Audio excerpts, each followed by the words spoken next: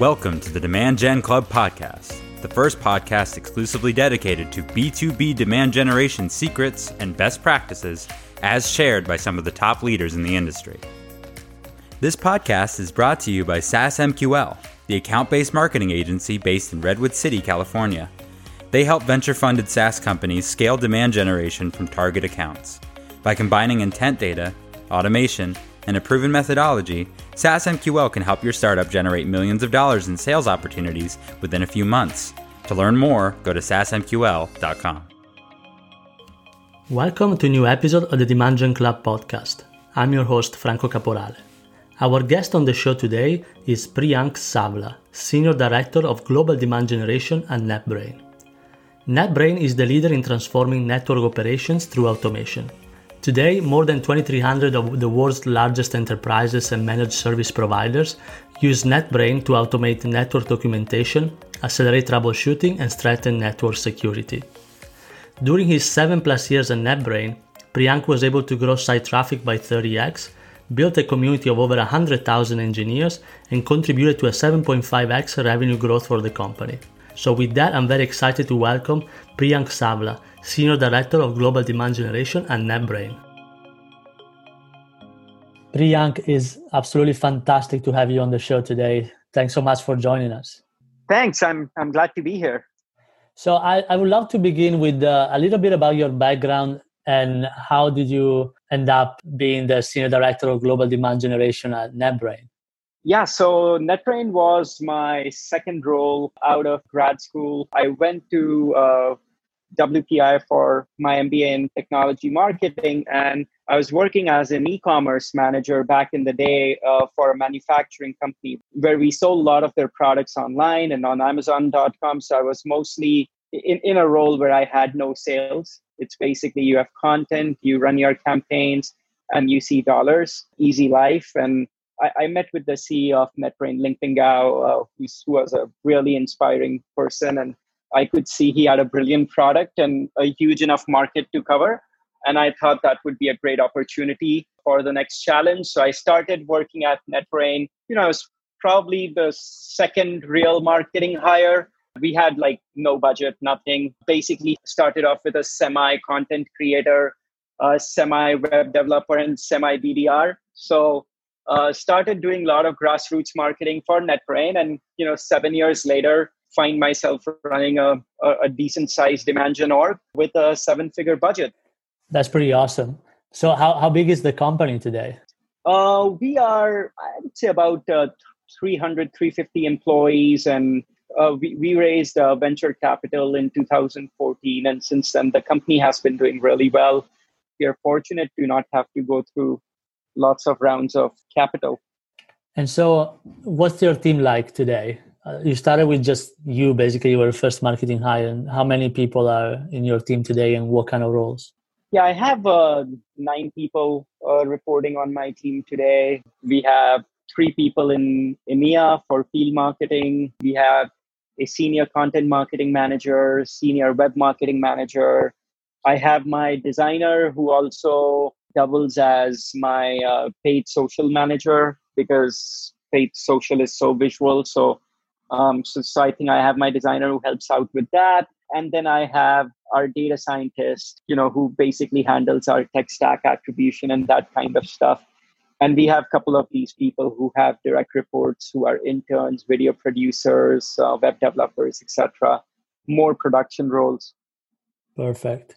So tell me a little bit about your tech stack. This is something I always ask to every guest. I like to know what software are you guys using and how are they set up?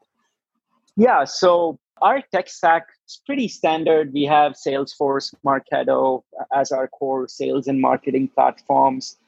We use Visible for marketing attribution, Drift customers as everyone else is today. Besides that, we've tried a bunch of different ABM solutions. Started with Demandbase, hopped to Triblio, recently introduced Influ2, and that has been really nice. Other tools for just data like ZoomInfo and tools in those categories. Does your sales team use anything for sales automation like Outreach or PersistIQ? Not at this time. Actually, the reason why we don't have any of that is we don't really have BDR teams. So it's marketing, and we have our enterprise sales reps. And there have been periods when marketing had a couple of BDRs reporting into them, and we were very close to buying outreach. But then there were some changes, and we decided to go against that approach. And we are trying to automate as much as possible with stuff like Drift and Conversica and those kind of solutions. So is your main strategy for demand generation focus on like inbound and content and then qualifying them and passing to sales, or are you more an account-based marketing focused company? I think we are inbound, moving towards account-based. And so tell me a little more from like this transition you're trying to make for account-based marketing. What kind of initiative have you implemented so far? Yeah, so far, I would say it really depends on sales buying, right? That's at the center of it. And there are sales teams that are more progressive who want to take that approach. And there are ones that are slightly more resistive and they like leads. So we are trying to cater to both of them and hoping to transition. So account-based marketing, the key struggle over there is to have a coordinated system, right? Like you can run account-based marketing. When I speak with most people, it's really just a form of account-targeted advertising. At least that is how most people are using it. That's not really effective. You need much deeper programs. So what we've tried in past is marketing running targeted ads on certain accounts and sales making outreach within those accounts at the same time. We received moderate amount of success. I won't say the success we received in pipeline was dramatically higher than the inbound model, but recently we are seeing more promise with Influ2. Influ2 is an account-based advertising platform. It's not exactly account-based, it's person-based, but they can help you advertise to specific people. And in Salesforce, you can see specific dashboards around a certain individual. How many impressions have they had on the site? How many visits have they had on their site? And using that, if we are able to get our reps to reach out within, again, a nice targeted follow-up, marketing pretty much writes all their emails and everything for them. If we do that, we are seeing a decent enough meeting rate. And we are, again, very new to Influ2. So this is past 2 months, but we are seeing close to 3 to 4% of our traffic booking meetings with sales if sales performs targeted outreach fairly quickly. So we are trying to grow our success over there. And at some point, we might get to a point where we are able to make that switch. Another barrier besides sales culture around like what they are used to and them wanting leads is that account-based marketing doesn't have scale today. When I try to advertise using vendors like Demandbase, Triblio, Influ2, I'm just not able to use the budget I allocate for ABM, just because they are still trying to figure out how to map their data, how to map their data efficiently in a way where they have enough advertising inventory. So I think that's another issue. I've seen other interesting concepts around direct mail. And yeah, there are a few other ideas that we want to explore, but this is pretty much what we've done so far. Yeah, I had a similar experience with like demand-based Terminus, especially a couple of years ago when I don't know if now they built more data, but sometimes you weren't able to spend all the budget allocated just because there was enough cookies matching the accounts that we selected. And it's probably getting worse during COVID because I know Demandbase specifically relied heavily on IP data and less on cookie data. So I think these guys still have a long road ahead, but I still think there are interesting applications for NetBrain because, a huge chunk of our revenue, majority of our revenue comes from the top 10 deals of the year. So because we play in an enterprise space, we can still afford to not have that scale and, persist with our investments and effort. So what are your top lead sources today? Since account-based marketing, you're still experimenting. What do you rely on? I would say my top source will still be Google. So organic search? Organic and paid, both. If I had to talk about our top pipeline source and maybe not lead count source, dollar value, it has to be organic. and it's natural. I still think you have to take that with grain of salt. Just because it's organic doesn't mean it's exactly organic. It just means that you don't know what were the previous touches that happened before, right? So that happens very often. I would say our second source would be paid search. Third would be paid social. Fourth, trade shows. So yeah, for new leads and pipeline, our current state is still heavily geared towards the traditional inbound type model. And so when you look at the attribution, because you mentioned now that you might have some challenges understanding if it's actually organic or it might come from different sources. You mentioned you use Visible. How do you look at attribution today? Are you looking more at the first touch, last touch, multi-touch, or different models? We are looking at the W-shaped model. W-shape. Okay, so you look at the first anonymous touch and then when it become a lead and then opportunity? Correct. So we do 30% attribution, first touch lead creation and opportunity creation, and then split 10% across all other touches. So you're not interested, once a lead becomes an opportunity, your job is done from a marketing perspective? Yeah. For the most part, I think once it's an opportunity, our job is done. And again, this is just a model that helps us understand what messages and campaigns and channels are more persuasive at people starting to evaluate NetBrain. And we are a complex enterprise software, so a lot of different things can go south after that point. There might not be vendor compatibility, and there might not be tech compatibility between what NetBrain does and customer wants. But that's not to say that what happened before didn't work, right? So I think that is our baseline. However, we usually take our attribution out of Visible, put it on spreadsheets, and we review all deals over $100,000 manually, and we readjust the attribution. And then that ROI analysis is what gets presented to board and CEO. So you move the data into Excel spreadsheet to aggregate. Yeah, because even Visible can't be accurate, right? Like the best way to do ROI analysis and attribution is to actually open that account and open that opportunity in Salesforce and just go through timeline of events, right? Sometimes genuinely salespeople are already in contact with someone before they engage in marketing, campaign. So it's unfair for marketing to get that credit. And there are times when it's very clear that, sales, our reps just downloaded that name from a database like ZoomInfo, and then they perform a marketing activity. And I think although it shows like sales generated lead, it's clearly marketing generated because there was no communication happening from sales side. So I think we believe it's worth the effort to do that for deal sizes that are 6-figure and higher. It doesn't take that long. It just gives us a more real view into how we are doing. So what do you think are some of the biggest challenges today for a startup in particular to track this attribution and become better at performing this analysis, especially for those that have medium-long sales cycle? Yeah, I think the challenges for most companies would stay the same. People are using a lot of different devices.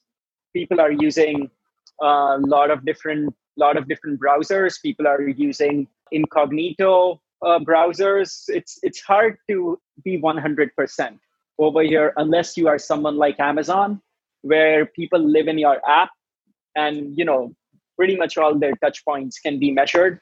And I think measuring touch points is easy, but grouping them to an identity is not that easy. So that remains to be the biggest challenge. But I've had honest conversation with my CEO saying that there is no possible way to completely attribute marketing impact. So you need to put in some time and do manual review of deals in Salesforce and talk to customers, actually ask them questions. Where did they hear about? How did they find out about you? What motivated them to start an evaluation and stuff like that? You learn from there. So I think it's a hybrid approach. Do enough to get clarity, but don't go so crazy where it just becomes a full-time job. And how much of this process depends on the sales team taking actions like, I don't know, tracking the contacts correctly in Salesforce or flagging them, adding campaigns, or doing any manual activity? I think that's important, right? So there are two schools of thoughts over here. Some companies don't try to divide attribution between marketing and sales. All pipeline is creating, you can operate under the assumption that all pipeline is created by both marketing and sales. In that model, there isn't a whole lot of disagreement. Then you are just finding which marketing campaigns touched or created more pipeline relatively. And then there is a school of thought where how much pipeline did sales create versus marketing created pipeline. And I think that is where it gets more complex. So if sales, does not follow, different data hygiene rules in place, it might just get hard. If they don't put in their activity, they might not get enough attribution. If they just download tons and tons of leads from contact databases in their Salesforce, it will be hard for marketing to generate any new lead, right? So because everyone exists in the database already. And so all the touch points that happen can only be opportunity creation touch points. So there are semantics and technical challenges. And yeah, it's important. And I don't think we've really figured that out, because in the end, we want sales to focus on selling. We try to remind them of what we expect them to do. And, the more we remind them, it gets better. But I don't think we are being very strict about it at NetBrain. And from your end, what are the metrics that you report to your CEO or to the executive team? What are the metrics that you measure and monitor on a weekly or monthly basis? Yeah, so we report on two core metrics every week, which would be number of activities grouped by different types, like low touch activities, something like a white paper download, like kind of sales ready activities like requesting a demo or quote. So we show a table of all different types of activities performed, and we show pipeline created on any given week. Do you also track revenue, or just the qualified pipeline? We do that once a quarter. Okay, once a quarter. Because we have manual review of 100K plus deals, because that adjusts our visible generated attribution. So we make adjustments to that upon manual review of 100K plus deals. So we can only do that once a quarter. So we do that quarterly. Perfect. And so I want to kind of shift gear a little bit and start talking campaigns. So from the metrics to the campaigns, what is an example of a really successful campaign that you set up that worked really well? And also I would like an example of a campaign that did not work well, an experiment or a test that you run. And it can be a NetBrain or in a previous role as well. Yeah. So the most successful campaign that I've ever run was a campaign. It's a technical industry kind of message around dynamic network mapping. So NetBrain has a product that's more innovative and more capable than our peers. And this was a few years ago, and we figured out the perfect way to describe it. And it was just a standard campaign. We ran Google ads, LinkedIn ads, and it had a beautiful landing page that exactly explained what dynamic mapping meant. And it really resonated because, we had excellent product market fit. The demand was strong, and that was super successful. But it's not so much about any demand gen tactics. It's more, I think I would attribute success to message more than anything. And what was your success metrics there? Were you tracking number of meetings? Was it just an awareness? What were you looking for? Back then, meetings and pipeline. Meetings and pipeline, cool. And so on the other end, what's the example of a test that you run? It could be like a new channel that you experimented with, or something new that didn't work out that you don't want to try again. Content syndication always fails. I think that has never succeeded. But yeah, I just think there is, I don't know. Have you had issues with content syndication? I did with the generic ones, those platforms that offer to syndicate your content across multiple channels and then send you a list of leads. Those one have always, in Excel spreadsheet. Yeah, those one have always failed. I wonder if those people actually perform those activities or if it's like just a scam of some sort, because every time I get those, the only way it succeeds is sales does nothing with them. If they follow up at some point, they will hear back from someone that, they never downloaded that asset or anything. So I've got a lot of those, even from reputed trade publications, to a degree that I've just lost confidence in it. And luckily I didn't burn too much before I found out that content syndication is just so hard to get any value out of. Yeah, so I had a similar experience where I get all this list of leads and we follow up and they say, no, I never downloaded any content or anything similar. And it's so common response that you start to believe that might be true. But on the other hand, I had some success with the specific publication when I was working on within a niche, like in the hotel space or in the mobile space. Those were actually good, but because we were driving traffic to our landing page. So that's the key, because now you have a proof that that content was actually accepted or requested by whoever you were targeting. I think the spreadsheet ones, I recommend everyone to stay away from them. Yeah, I tend to agree with you on that. And so Priyank, I have one last question before we close this. You mentioned at the beginning that you started your role at NetBrain with basically no budget, and now you have a 7-figure budget. What can you share as a tip for us if a company doesn't have a lot of budget? How can we generate lead on a very, very tiny amount on a very small marketing budget? I think it's really not that hard. If you immerse yourself in your community, you can just meet people and you can, literally generate your own leads. I participated in a lot of LinkedIn groups, Facebook groups. Without any incentive, I offered to co-admin a lot of network engineering groups on LinkedIn and Facebook, help, moderate that stuff on those groups. And again, I can't show that to my CEO and be like, I accomplished this because I'm serving other people. But by doing that, I built really strong relationships, and I just had people promoting me and NetBrain, my company, because I was helping them. I started working with our customers. I think building a referral marketing, again, super underappreciated. I think that's important. It's almost criminal to spend $1 of your budget until you maximize on these things, until you maximize on forums. I will hear this all the time. Marketers would say that they don't have budget, and if you look up their company, there are unanswered questions about their products and services on the internet. So I think you should almost make budget slightly less significant in your game plan overall. And automatically, you will just see that there are so many visible options.